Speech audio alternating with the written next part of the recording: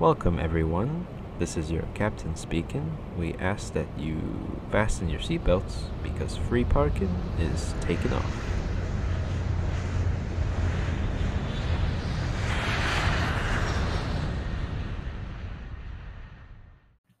Once again, welcome to the first all-new episode of Free Parking. That's Free. I'm your host, Gustavo Jeulin for Hawk Radio. If you've never heard the show before, I wouldn't be surprised because it was a live radio show in 2018, still with Hawk Radio, recorded from the Ybor campus, and now things are different. Well, a lot of things are different in the world. I'm sure you're aware. But we'll get more into that later in the show. For the next hour, a whole hour.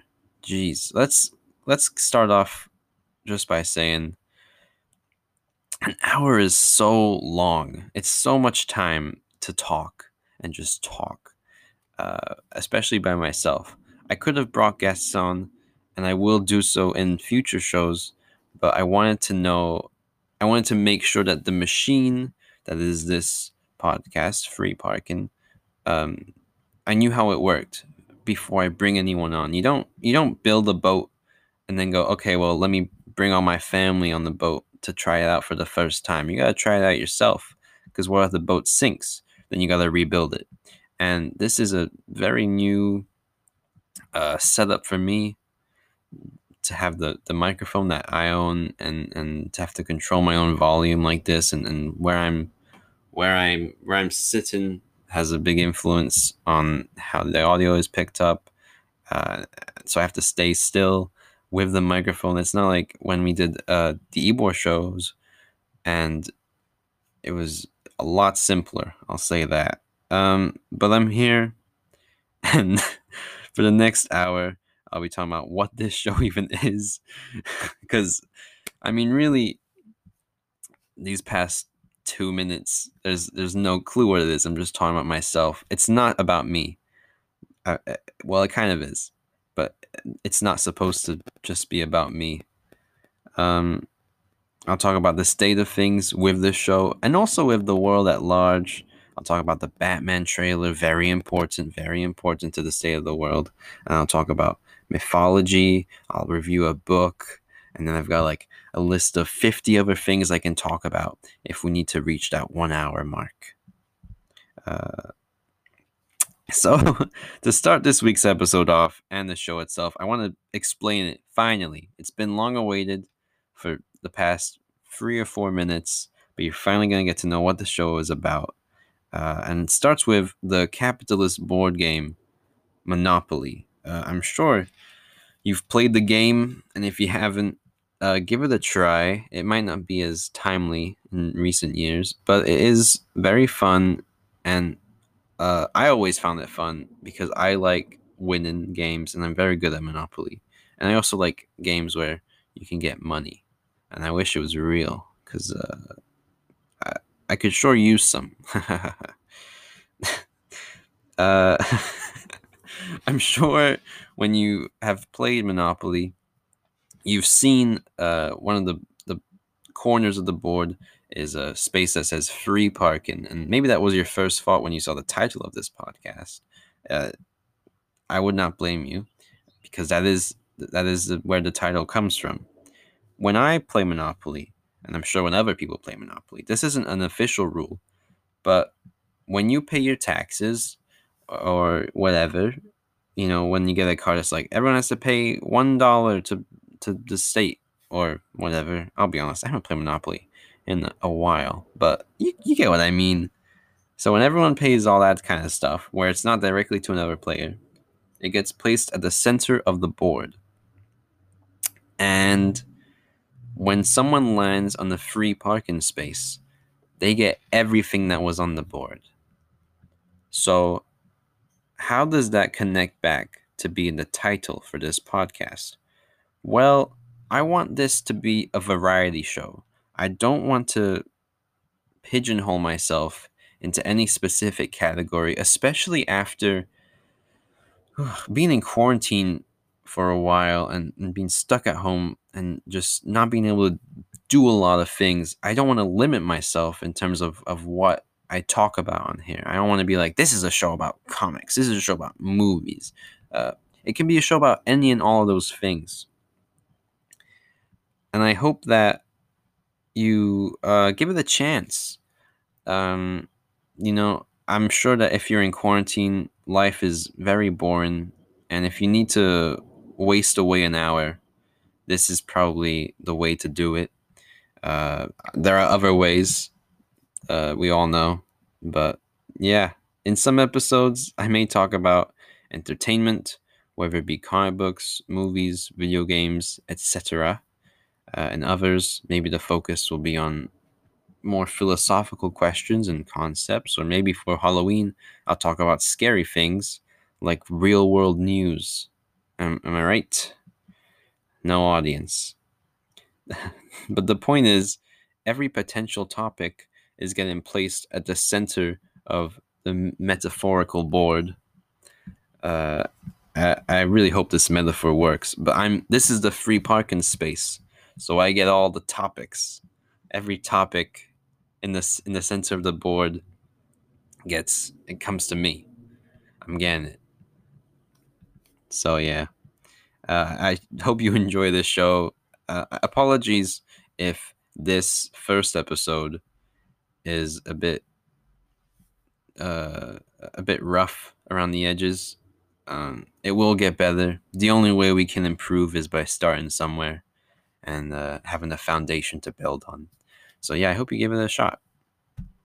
Just because I want to talk about a lot of different things, however, doesn't mean this show is going to always feel like a random mishmash of topics from here and there.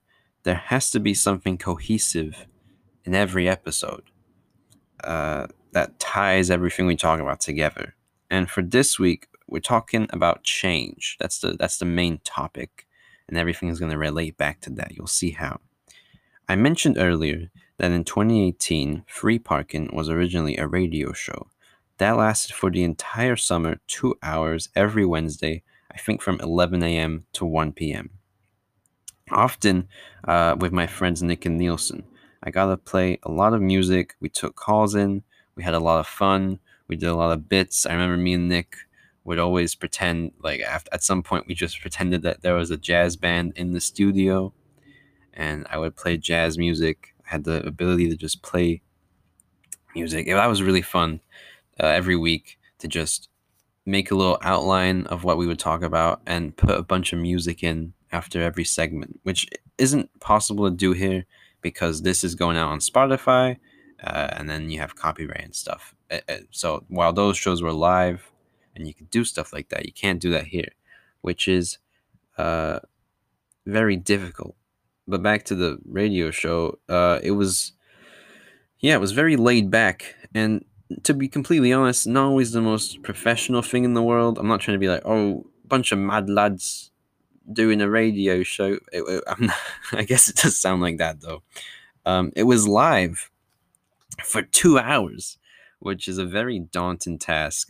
Even though they're both focused on being audio only, I think there's a lot of differences between a radio show and a podcast. It's a lot like film and television. You can use the same tools to do both, but the creative process throughout and the shape of what you make can be very different. And with the radio show, I've noticed that looking back at my old files and stuff, I would write a basic outline and prepare a music playlist, meet with my friends and co-hosts every Wednesday, record a show for 2 hours, and that was it. With a podcast, however, things are a lot different. I'm not just writing a little outline, just saying like, these are topics we'll talk about. I'm writing something incredibly comprehensive because I'm very nervous that we won't reach that 1 hour mark if it's just me talking fast. And I'm just reading words now that I wrote days ago. And I could be recording this at 3 p.m. or 3 a.m. And unless I sound extremely tired, you'll probably never be able to tell. I'm so sorry. I just burped. Oh my God, I'm doing it again. I'm really sorry. But I'm not going to stop recording.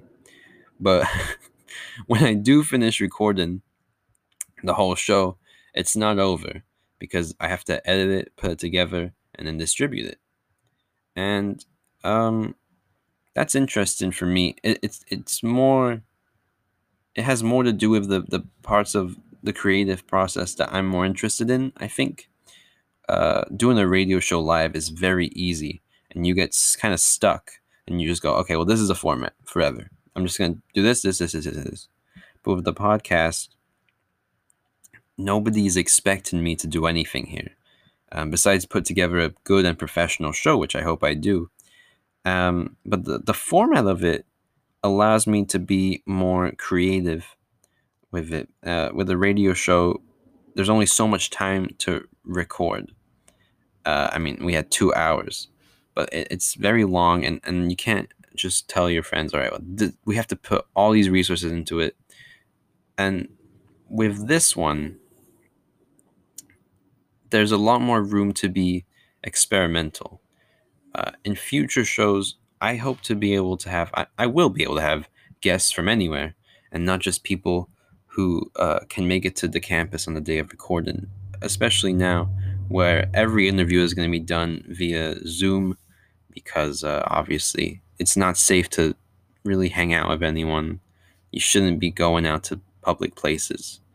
I'll get more into that later. I gotta stay focused. But yeah, I have a lot of really cool ideas that I'm excited to try out, and topics I hope to discuss, that I just couldn't do if this was a radio show. But yeah, I'm really excited to try that stuff out. Of course, if it weren't for the global pandemic, have you heard of that? I'd probably be doing this still in the radio show format, as a live show in Ivor. But yeah, times change. They certainly do. One thing I want to make clear in this first episode is that I don't intend to focus heavily on coronavirus. I'm not ignoring it at all. You can't ignore it. It's everywhere, and it's changed the world so much, and how we do things. Its impact is crazy. I mean, we're living through something that they're gonna write history books about, and I know you could say that about a lot of things, really. You could say that about every year, I guess. But this is something that we're all gonna remember. You know, it's not like something everyone's just gonna forget. The entire world is living through this, more or less. But I'm not gonna come every week and give you an update and be like, well, this is how many statistics are going on, and this is the update on the vaccine. I'm not gonna do that, uh, because it's being covered everywhere else by people who are much more qualified than me to talk about it, including probably on Hawk Radio itself. I'm sure there are people talking about coronavirus, which is good, and you should check them out. I'm a doctor. Wait, sorry, I'm reading this wrong. I'm not a doctor. I'm not a politician or a journalist. Let me put the script away. I'm a college student doing a radio show. Uh, this is not the place where anyone is going to go to hear news about the coronavirus.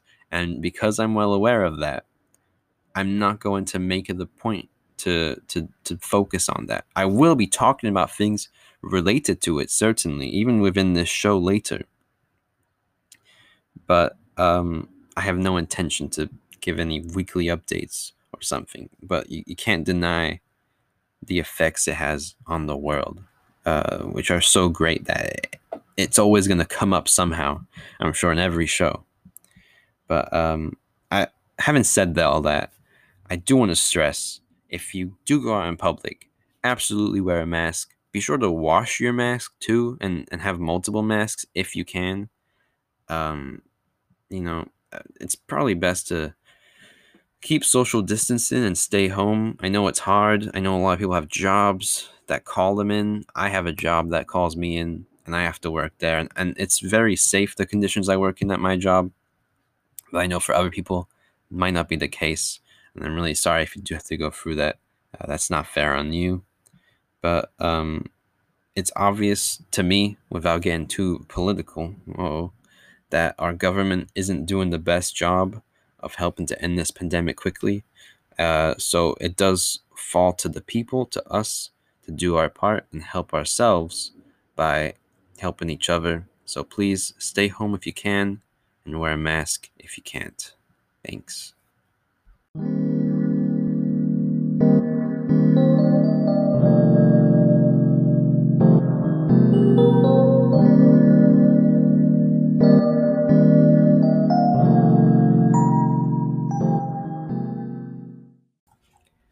All right, so while mere seconds have passed, it's been about 2 hours for me. It's the magic of audio production. Time just flows differently. I had recorded most of the episode, but there were problems with, I'll be honest, about everything. um, so we're doing it again. We're giving it another shot. I really want to apologize if anything sounds janky or not its best. Working in these conditions in coronavirus, in social and in lockdown. That's the word. It's difficult because I'm really just using the resources that are available to me. So it's not going to be as perfect as it would have been if it was in a professional studio in the Ybor campus, like we did with the Hawk radio show. But things are different with this one. So moving on to something a lot less serious, and finally getting the housekeeping out of the way. Jeez. I'd like to talk about the Batman trailer. It was released last Saturday, before last, and it's got about 19 million views right now on the official Warner Brothers page, which is very cool. It was trending. It was all the talk on social media and all that. Everyone was excited. It's directed by Matt Reeves, who made the Planet of the Apes movies, the reboot. I think there were 3 of those, and those monkeys, let me tell you, those monkeys weren't no monkey business. I really hope they worked that into the posters or something. But it stars Robert Pattinson as Batman, Zoe Kravitz as Catwoman, Jeffrey Wright as Commissioner Gordon, Paul Dano, one of the two, as the Riddler, Colin Farrell as an unrecognizable Oswald Cobblepot. His makeup is incredible. You should check it out if you have a computer or a phone or whatever. And yeah, it looks really good. It looks dark, mysterious, Fincher-esque. Like I don't know if I'm not like I don't consider myself to be a well versed cinephile, but I would go into that direction if I was to describe it. So yeah, it's very impressive, especially when they've only shot 25% of the movie before they had to go into lockdown. I'm really excited to see it, but the question that was on my mind was, how is it even possible for us to still be excited to see another Batman movie? What draws people, whether it be the audience, us, or the creators, writers, directors, actors, to this character over and over again? Why do they keep coming back to Batman beyond the fact that he's insanely profitable for the company? You look at right now, their slate, DC movies, they're making another film called The Flash, which has 2 people playing Batman. Not Christopher Nolan, Ben Affleck and Michael Keaton, who played Batman both previously in separate movies. And they're back for The Flash, which means that within the next couple years, we're going to have had 3 people playing Batman in a live action movie, which is too many? Too many Batman, I think. And you look at, I looked at a list of the animated films that they do with Batman, and it's overwhelming. Batman Ninja, Batman, but he's fighting Jack the Ripper in Victorian London or something. And it was really a lot to see. Too much. So much. And what? Why? Why? Well, I think the key is that Batman is a modern and versatile, almost mythical character in status. It's not new or original at all to say that superheroes are our modern mythology. As a whole, that's an idea that I really struggle with. I'm not saying I believe in that. I'm saying I hear that a lot. Um, and I think I might even disagree because while we can say that, oh, maybe Iron Man or Captain America are our modern mythology. They're just movie characters, aren't they? For most people, no one's going, oh yeah. I mean, no, oh yeah, this is the stuff from the comics. No, they're going, yeah, I love Iron Man, Robert Downey Jr. Because everyone goes, this is a tangent again. Everyone goes, Rob Downey Jr. makes Iron Man. These actors make the characters, and we're not mythologizing actors, are we? That would be bad. You shouldn't put any sort of celebrity on any pedestal.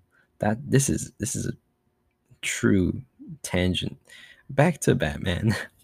When it comes to him, more so than any other comic book character, I do think he comes the closest into fit into that character category of a modern mythical character.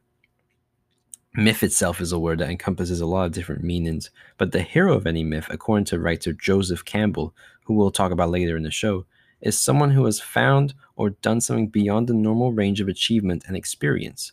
A hero is someone who has given their life to something bigger than oneself. Now, in the regular world, Bruce Wayne would not be considered a normal man. He is a billionaire, and as everyone on social media loves to talk about, as if it's the first time they've ever said it, ever. There are a lot of better ways for him to use his wealth instead of funding his war and crime and beating up low-life criminals. He could be funding hospitals. He could be doing charitable acts across town, across the world. He could be giving Teslas to his friends like David Dobrik. But Batman is, and this is what people forget, Batman is a fictional character. He doesn't exist in the real world. He exists in a world where his greatest enemies include immortal assassins, interdimensional demons, and a guy who has an eraser for a head. To try and take one character out of context, a piece out of the puzzle, and put them in a different puzzle and go, hey, why doesn't this fit? Tell me, why doesn't this fit? It makes no sense. Superman and Flash, for example, are very fast, but nobody asks, oh, why don't they just run around, fly around, and fix everything? Why don't they solve world hunger? Why don't they stop climate change? And because people know that they're superheroes and that those powers don't exist in the real world. But because Batman is a normal guy with no powers, I think that lends into the social discourse because we see our billionaires in the world, not to get political again, but we see our billionaires not really doing too much to help the world with their wealth. You might disagree. That's fine. I'm not trying to argue about it. That's just what I think and how I see it. Is, a lot of people have a lot of money and they're not doing too much with it to help others. They're using it to buy mansions and make more money. So, to see Batman in that world with superpowered friends and foes, I think he does count as an ordinary human being. And with that, he fits the qualifications, at the very least, of being a mythical hero as defined by Campbell. Not just because of his character, but because of his impact as an archetype and, more importantly, a very profitable brand. I mean, everyone loves Batman. Every kid loves Batman. I can't imagine not liking Batman. You know, he's one of the best there is. But moving on from mythology now, at least for now, Batman is, and this is the actual key. I know I said earlier there was a key, but this is the real, the heart of Batman, is the fact that he is so incredibly versatile. You look at the 60s, there was a show called Batman, and it had Adam West and Burt Ward as Batman and Robin, Cesar Romero as as the Joker, excuse me, Eartha Kitt as Catwoman, etc. And it was a very colorful show. It wasn't dark and gritty. When you compare and contrast it to the Batman trailer with Robert Pattinson, you can see the differences extremely if you give yourself a chance to look at both. The 60s show is very colorful. When they punch a goon, a title card shows up going, pow, wham, and there's a musical cue to go with it, like, bing, but in the Batman trailer, Batman just punches the guy, man. He just punches him. The guy goes down. He just keeps punching again and again. It's scary. Um, and but both of these takes, and a lot of people don't realize this with the 60s show, that's Batman. That's just as much Batman as this new trailer or as any other movie before, any other comic, any other adaptation. It's all valid. The key to Batman at his core is that he is a normal world, a normal. Oh my god, I'm so sorry. I ruined it. The heart, the core of Batman. There you go. I got it. Is that within his world, he is always a regular man doing the impossible. Someone whose greatest power is their intelligence, their endurance, their refusal to give up. As long as that remains true, you can define the rest of Batman and his supporting characters any way you want. And it's going to be a valid way of telling that story. You just have to get the beginning right, and everything else can grow around it however you see fit. I've read stories where Batman is set 100 years into the future, and he's an immortal being who is a regular man. He just lives forever, and he's dealing with these dystopian future police. And I've also read a story where he's, as I said earlier, where he's fighting Jack the Ripper in Victorian times, and they're both Batman. You know, so I hope to see in the future more takes on Batman that are more out there, more adventurous. And this one looks to be one. When you look at all the movies that came before it, it looks to be not afraid, as the Nolan films might have been, to embrace Batman as a character. I think the Christopher Nolan movies are very good, but Batman, and this happens with every Batman movie actually. Batman is the least important character. It's all about the villains. Jack Nicholson, Danny DeVito, Michelle Pfeiffer, Tommy Lee Jones. Oh my God, what's his name? Oh no, Jim Carrey. How could I forget Jim Carrey? Uma Thurman, etc. You know, Heath Ledger, of course, Tom Hardy, Anne Hathaway, Cillian Murphy. The villains are so important, and we love to see them because they're so bright and scary and fun. But this movie, based on the trailer, looks like it's really going to embrace Batman and what makes Batman Batman, and show him as maybe more of a character than he has been shown in the past. And I'm really looking forward to that. It's out next year. That's what it says in the trailer, but who knows at this point. They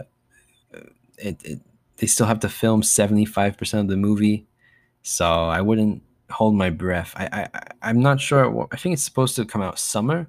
I would think it might be pushed back to winter, which would still be fun. I think Batman and snow is cool. Not that they're gonna do that in the movie just because the movie gets pushed back, but yeah, the Batman directed by Matt Reeves out in 2021. Looking forward to seeing it.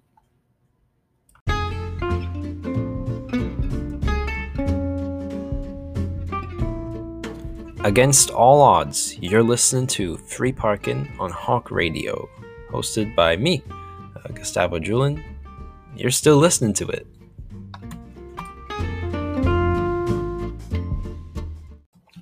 So, since the Batman trailer came out last week, I've been thinking a lot about not just mythology, but how we tell stories and how that changes over time. And uh, I've been reading a book about both. It's called The Hero with a Thousand Faces by Joseph Campbell.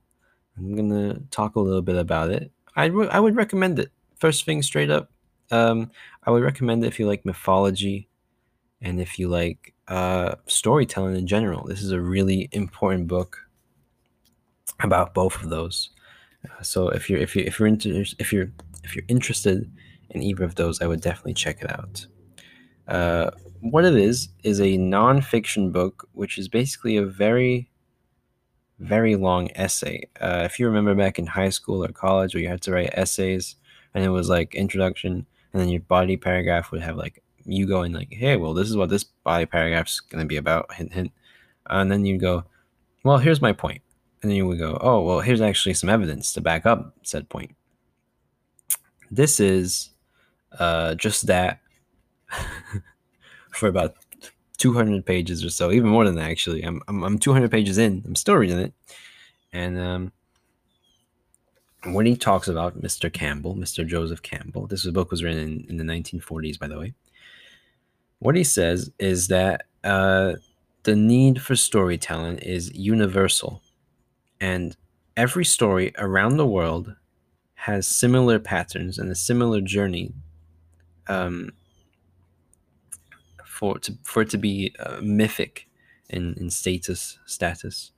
Um, so yeah, it's he breaks the he breaks the cycle of storytelling down into several stages and steps. And I'm opening the book now, and you can hear the pages. I hope they sound lovely. So you start off with the call to adventure, which is where the hero gets the adventure beckons him, and he has the opportunity to go on said adventure. And then later you have other stages like the road of trials, where he meets his friends and enemies and proves himself. And it ends with the freedom to live, where he's gone through the journey, because that's what it's about. It's a hero's journey, and it's about becoming a better person. That's what myths are. It's about heroes who become better. They change throughout the story. That's the point of storytelling, I think, is to take characters and make them change by the end of it, whether it is by just having them learn a lesson or by a more fundamental change, like they become stronger or nicer or meaner, you know?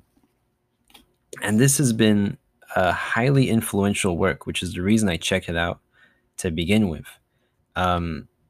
This was written in the 1940s, as I said, and it's still referenced today. And it was used, I think, around the 80s or the 90s. Christopher Vogler boiled the hero's journey down into 12 to 17 steps. Excuse the car who's guesting on the show today. He wrote down the 12 or 17 steps. He boiled it down, and he gave it as a memo to Disney, who then gave it to. This memo was used by Pixar as well. So it's a similar journey. In all storytelling, you will find the same patterns being played to. You shouldn't be restricted to doing this specific hero's journey in any specific order. You should just do what your story says. But what Campbell is saying is like, this is just a pattern that is there. It's already there. It already exists. There's a universal need for storytelling, and this is how it's done. He gives many examples from many different cultures around the world, whether it be from tribes in Africa, or stories of the Aboriginals in Australia, or European Christian stories. So many tales and myths that share the similar beats, the similar structure, which just proves his point. That storytelling is everywhere. It's a universal, very human thing to have, and probably the biggest influence this has ever had directly on anyone is George Lucas, who did, of course, Star Wars. I don't know if you heard of it, but it's great. Um, George Lucas was very inspired and used this structure, so he followed it so closely that when Campbell watched the movies, and he had never seen, he didn't really watch movies, but when he watched him, he recognized, and he was like, "Oh, it's really good that someone has watched my work," and he became a mentor to George Lucas, um, which is very inspiring to see and read about their friendship and how they learned from each other. Um, so yeah, I mean, you look at Star Wars, even just the first movie alone. I mean, the hero's journey can encompass the entire trilogy, but even in the first movie alone, there's the call to adventure, which is when Luke Skywalker gets a message from R2D2, and it's Princess Leia saying she needs help. There's the supernatural aid, where he meets Obi-Wan Kenobi, a wise wizard who guides him. There's meeting with the goddess. Sorry, I was just scratching my arm there. The meeting with the goddess, which is a stage where the hero meets someone who represents knowing more knowledge than the hero. Uh, and that's when he meets Leia, who is also dressed in all white, and she's smarter and wiser. Um, and there's the ultimate boon, which is the stage where the hero wins. Basically, that's when he blows up the Death Star. And you could still stretch that cycle out to the original trilogy itself, from I would say even to the Last Jedi, but that wasn't a George Lucas film. I would say from A New Hope to Return of the Jedi, you could map out the entire hero's journey there as well. It's everywhere. You could probably do it individually with the sequels as well. Those movies, Empire and Return. Um, and there are another evolution of the hero's journey is the story circle, which was made by Dan Harmon, who created Community and co-created Rick and Morty, two good shows, more or less. And the story circle is less focused on an epic hero. It's less focused on being mythic, and I think very importantly, um, supernatural. Not supernatural. I'm sorry, spiritual. Because with the hero's journey, Campbell associates myth with spirituality and religiousness. So it ends with the master of two worlds, and that's mastering the yin and the yang and finding balance and stuff like that.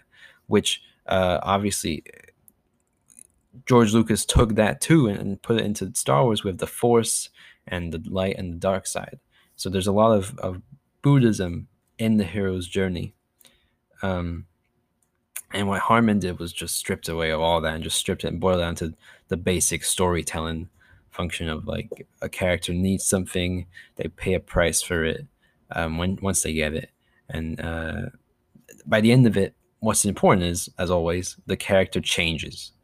So, yes, I've always been interested in the structure of storytelling and how that works. And I think it's really interesting to see where this kind of thinking, academic thinking, began, uh, and it began here with The Hero with a Thousand Faces by Joseph Campbell. So if you're interested in storytelling, if you're a writer or you just like mythology, then I would definitely check this out. That's The Hero with a Thousand Faces by Joseph Campbell. Now it's time for a segment called No, Don't Go to the Movies. It's not safe. You shouldn't do that. Don't go to the movies right now. Just wait it out a bit. Thanks. This is a new weekly segment where we talk about cinemas and how they're doing. Of course, after several months of being shut down, movie theaters are finally reopening today. Not today, sorry, this past weekend, with two significant releases: Tenet, directed by Christopher Nolan, and New Mutants, directed by Josh Boone. Today, I'd like to focus on the latter of those two, because while Tenet has been hyped as this big movie that is going to herald the return of cinemas, getting back into business after being shut down, New Mutants is not all seen that way. It's very different. If you don't know anything about the movie, New Mutants is an X-Men film based on characters created around the 80s, by Chris Claremont and Bob McLeod. I hope that's how you say the last name there. The film is a horror movie, which is a bit of a departure from the source material, which is more about just teenagers dealing with being mutants and outcasts in society and having their own issues, and just it's a bit of a soap opera. There's horror elements for sure, but to make it an all horror movie is certainly a choice. It is a choice. It's been in the works for a long time, but most of that time has just been delaying the movie over and over. Oh, motorcycle interviewing on the show today. There he goes.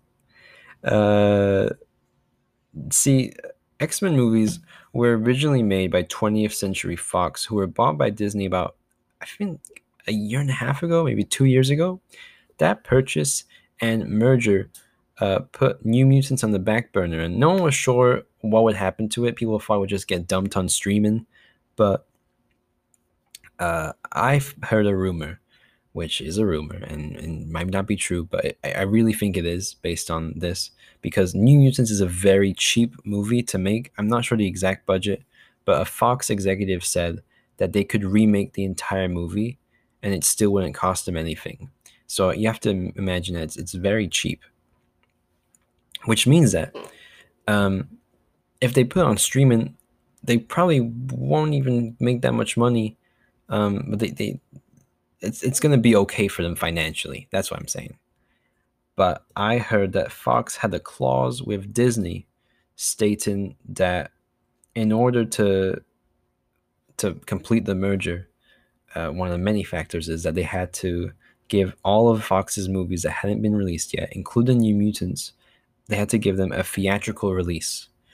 Um, so I think that with Tenet coming out now and cinemas reopening again finally, I saw a picture on Twitter the other day of an AMC theater that still had Sonic the Hedgehog posters on it, which is very funny to think that that was the last big release. Jeez, what a year, eh? Um, but yeah, it looks like Disney just went, all right, let's just dump this movie right now. We'll make a bit of money. They might even make their money back. I think it's meant to make 10 million. However, they've been marketing it for so long, literally for years. You have to imagine that their marketing budget has just been stretched out. So I don't think, maybe I'm wrong there. Maybe they won't make their money back and it'll be a big failure. But I looked at my local theater listings this past weekend, and New Mutants had 28 showings, because it's just that and Tenet. 28 showings a day, by the way, not just for the whole weekend, for a day, every day, 28 showings. That's 28. That's so many um, potential showings, and I guarantee most of them, for New Mutants at least, are going to be empty. Empty. There's no way around it. Not as many people are going to the cinemas, and yeah, even then, it's like you can't have people in every single showing 28 times over. Um, it's crazy. Having said that, though, it might not be empty, and you shouldn't go to the cinemas anyway. It's not. The cinema has never been a hygienic place, in my opinion. It's not worth sitting down and risking your life, and potentially getting exposed. It's just really not worth it. you have to wear a mask for 2 hours in the dark, sitting down. That's gotta be frustrating. I know for me that would frustrate me, even though I wear masks for my job for a lot longer. I don't know. I think it would just really annoy me, and I can't imagine that everyone's. It's how can we not expect people to just take their mask off as soon as it goes dark in the theater? You know, are people going to be watching? I don't really understand, and I just don't think it's safe. And you shouldn't go to the movies right now. I really do not think anyone should be going. The experience of being in the cinema is lovely and rewarding, but so is being alive and being healthy. And yeah, it's a shame to see this happen to New Mutants. Not the film itself; it's not getting good reviews at all, and the director seems like a bad guy. Straight up, not to get political, but there is a character called Roberto, who is a superhero, a Brazilian superhero, who in the comics is portrayed as dark skinned, and they cast a light skinned actor, um, which made some fans go, "Why did you do that?" And the director said that he doesn't care about because Brazil has a racism problem towards dark skinned Brazilians, as I understand it. And the director said he doesn't care about the racism. He just cared about having the best actor there, which is problematic. And also, one of the characters is very racist towards a Native American character and makes jokes about their heritage and stuff, which is, first of all, wrong to do so in the first place, of course. But to give those lines and make people see the character saying them as being racist, a racist bully, it's messed up when that character is nothing like that in the original text. You're changing the perception of how people see this property, and that's very damaging when you're acting so careless. Even the co-creator of New Mutants, Bob McLeod, as I said earlier, I hope that's how you say his name. I really hope so. I tried finding how to say it online, but um, he said that none of his input. He drew the characters, by the way, and he said that nothing about the characters in the film was none of his influence on them was there. And not only that, but they misspelled his name. And this movie did not have any reshoots. It's just been sitting in the vault for years. I think 3 years, maybe. I have no clue. But it's disrespectful and really irresponsible to not even correct a name after all that. You had all that time to do that. It's like if I completed this radio show podcast 2 weeks in advance, and it was just janky and didn't sound good at all. Maybe it doesn't sound good right now, but I'm trying. I hope you get the point I'm making. It's not right. Um, and it's sad that people are going to see the property of New Mutants as this. They're going to think of this movie, this long delayed movie that turned to a joke because of how it was never coming out, and now it's out and it's bad, and it sucks, especially if you like those characters and you want other people to like them as well. How they're seen in movies is the forefront of their public perception. So yeah, I haven't seen the box office numbers yet for New Mutants, but it seems destined to not do great. It'll be interesting to see how Tenet does, because that really will be the sign for whether or not releasing movies in the cinema is still profitable. On the other side of the distribution spectrum, we have Disney releasing Mulan through Disney Plus. You just have to pay an additional $30, which is crazy because you can watch the original Mulan and hundreds of other movies, if not thousands, for $7 on Disney Plus, the normal app. So we have two competing ways for how movies will be released in a quarantine COVID world, the new world. We have the old standard way of you just go to the cinema and you have to wear a mask. There's like a little asterisk, like you go to the cinema, it's fine, but you have to do some stuff too. Or a new way that, if successful, has the potential to really change everything.